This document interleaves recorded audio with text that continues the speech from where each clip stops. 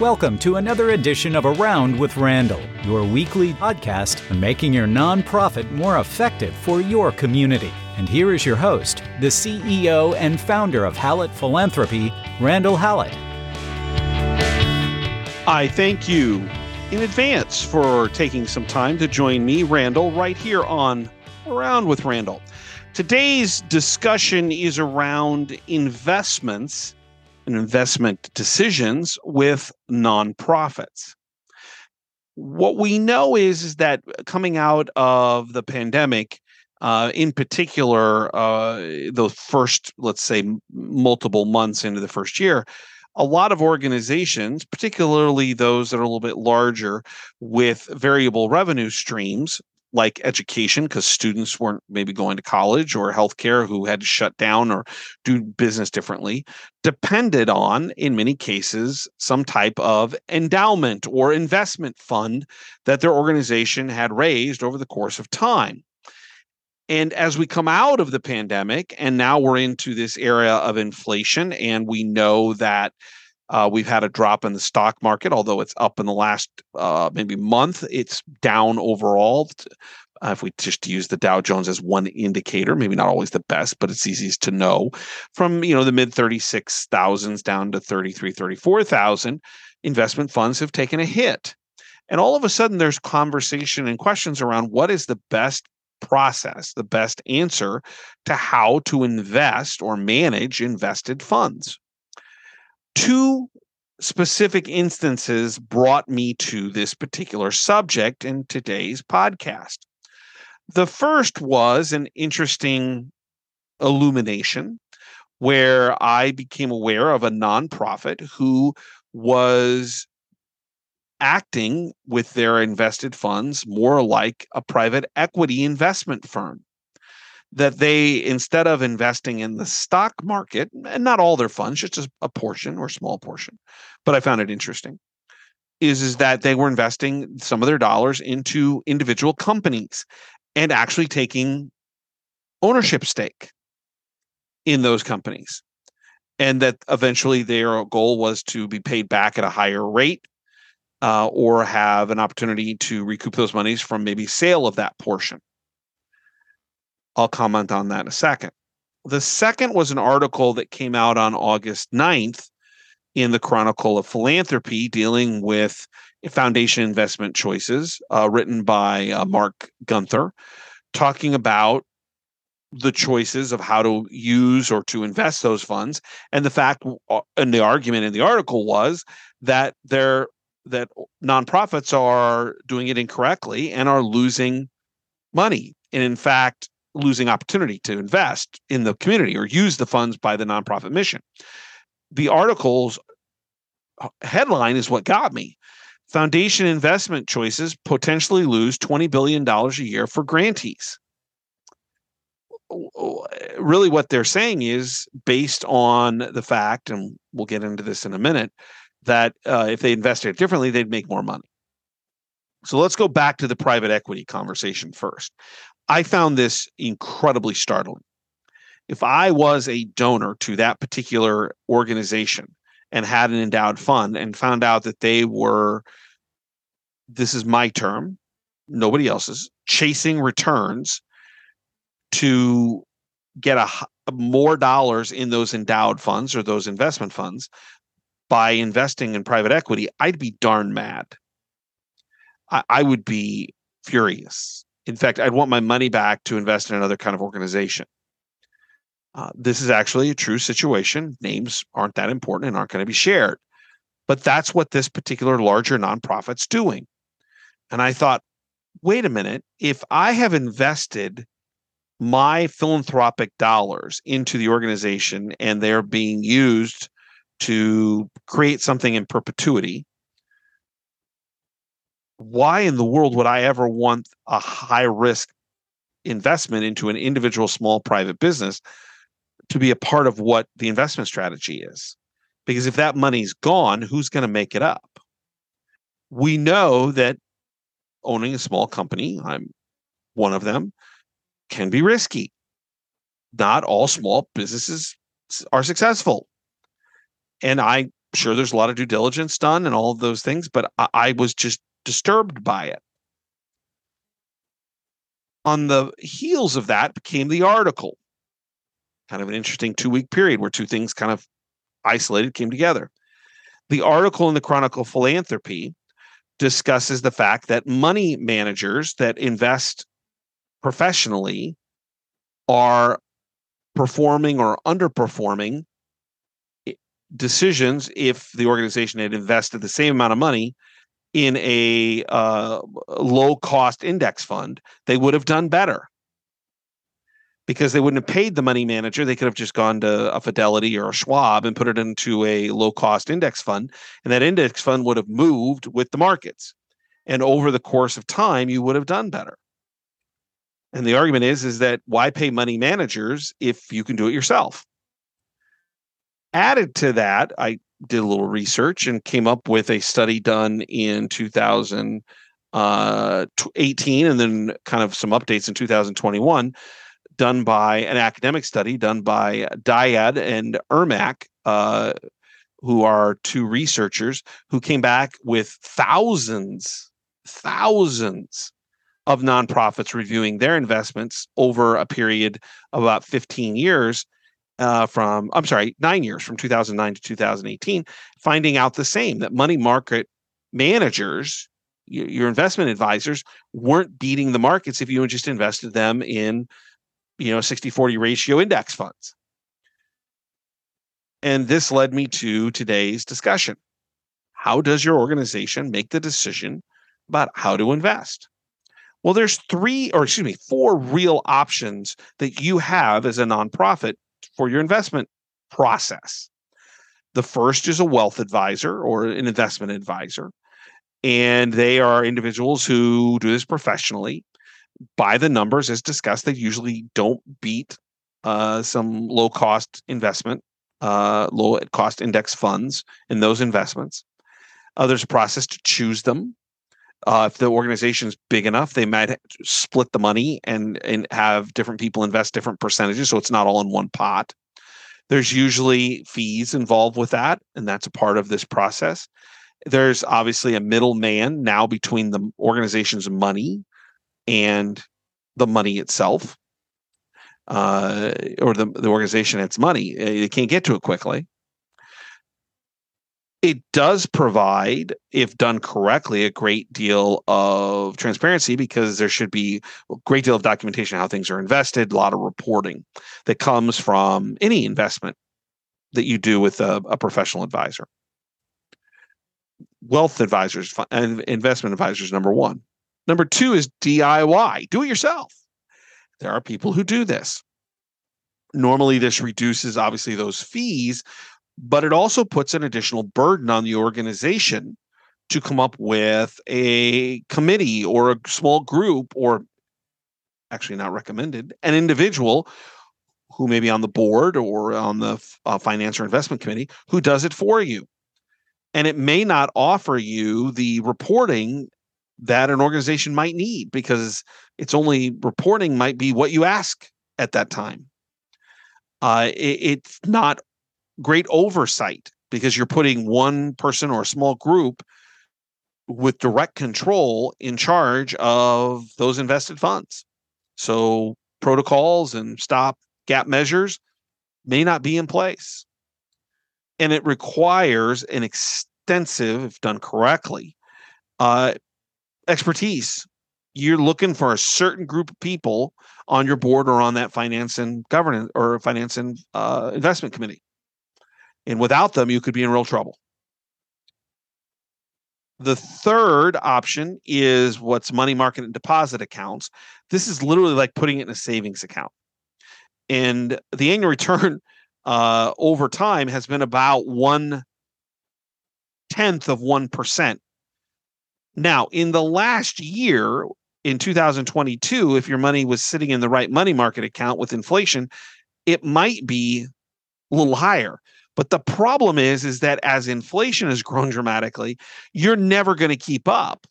And so while it's incredibly safe, the risk is almost nil.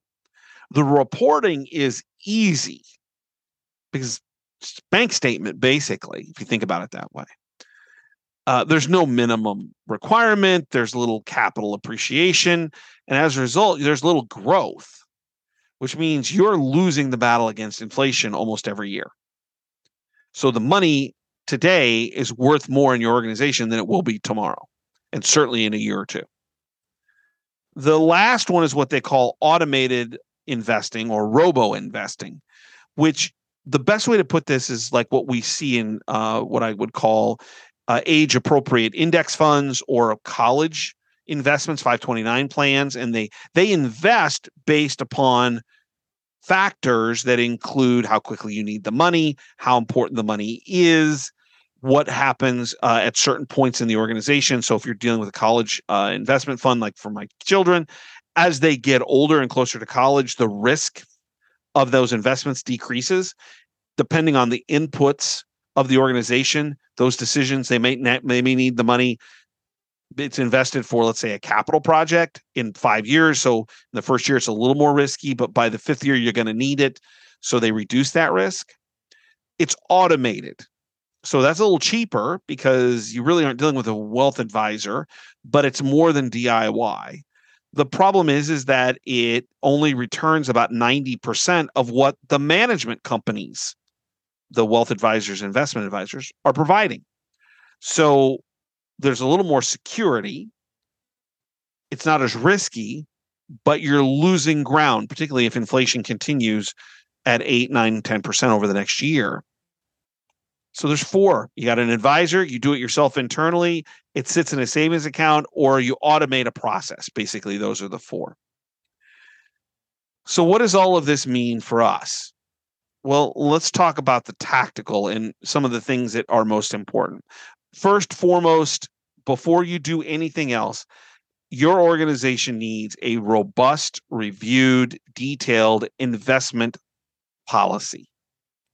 Who makes the decision? So part of that is, which one of these 4 things do we do? And depending on any one of those 4, what are the processes we go through?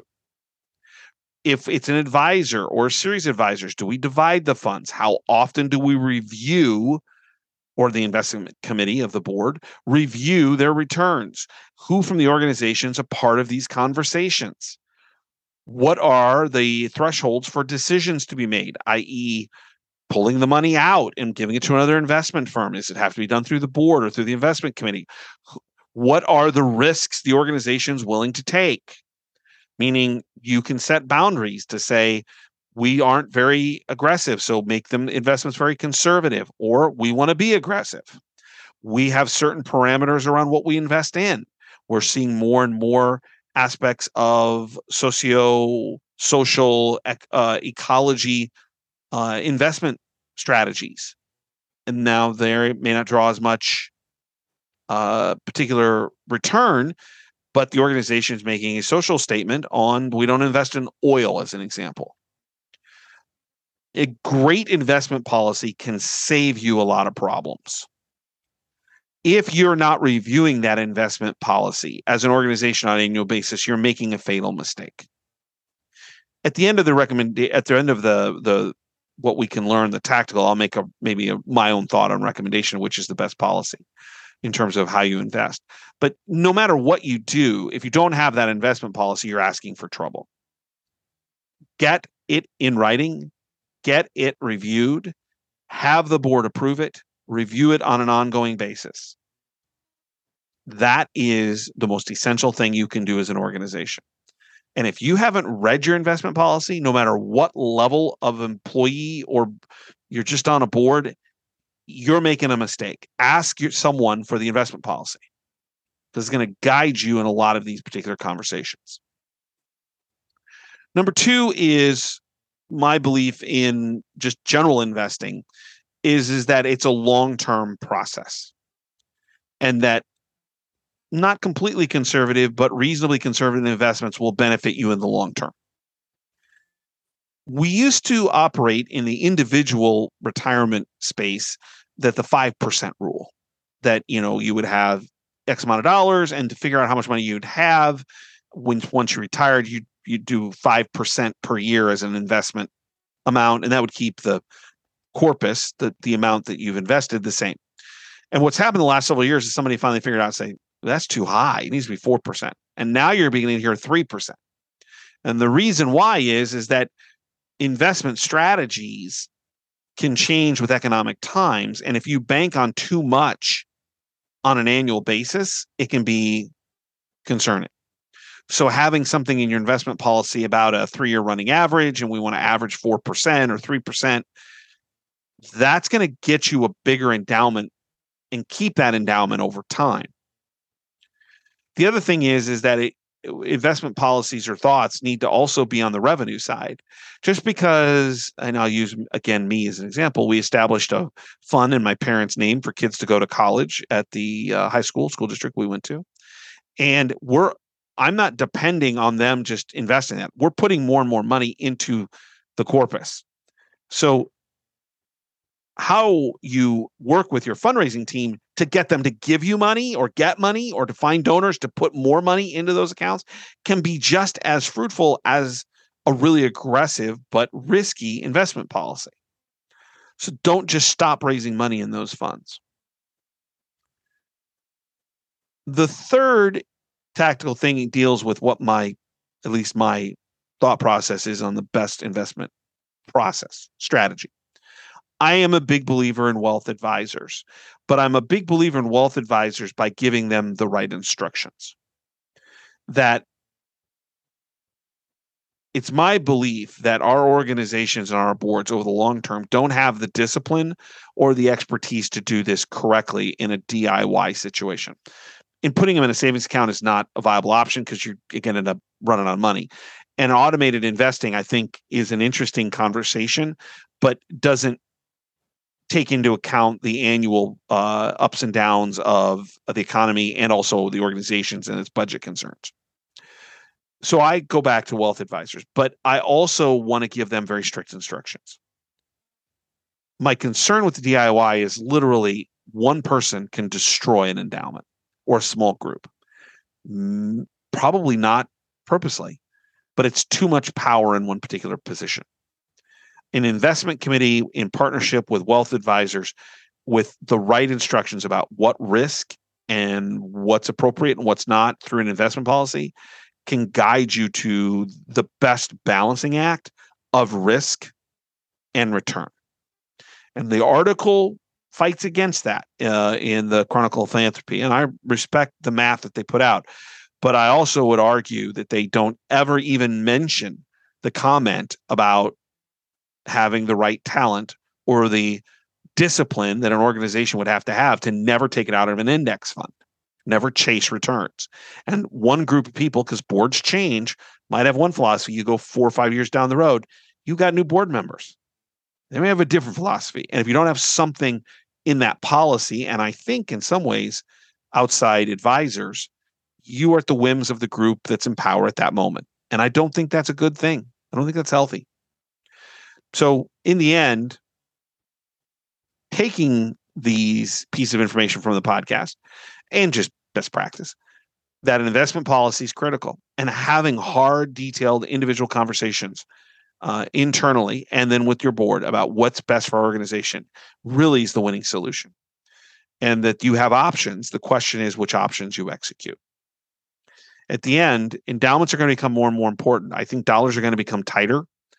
And I think philanthropy is going to change in the next 10 years. And those organizations with endowments are going to be the ones that are long-term viable in terms of the missions they believe in and apply to their community.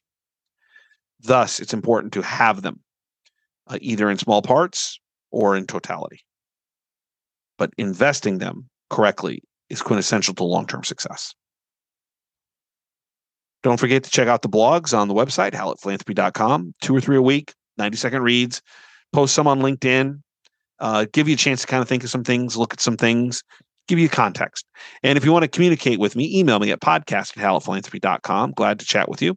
And if you have a suggestion for the show, I'd appreciate that as well. And if you're listening to this on Downcast or iTunes or now Apple or Spotify or wherever, leave me a review. Share it with a friend. Maybe it could be helpful for them in their nonprofit career. Don't forget the work that you're doing, the work that your organization is doing is critical to your community. And you're making a difference. Your organization is making a difference. That mission you believe in is making a difference. Remember my favorite saying, some people make things happen. Some people watch things happen. Then there are those who wondered what happened. What we want to be, what we try to strive for, are to be people who make things happen, to partner with people in our community who want to make things happen, for the people and things that are wondering what happened. And that makes our community a better place. Nonprofit philanthropy fills the holes for the forgotten, for the underrepresented, for the not heard. And that makes what we do every day a noble cause. I'll look forward to seeing you right back here on Around with Randall. And don't forget, make it a great day.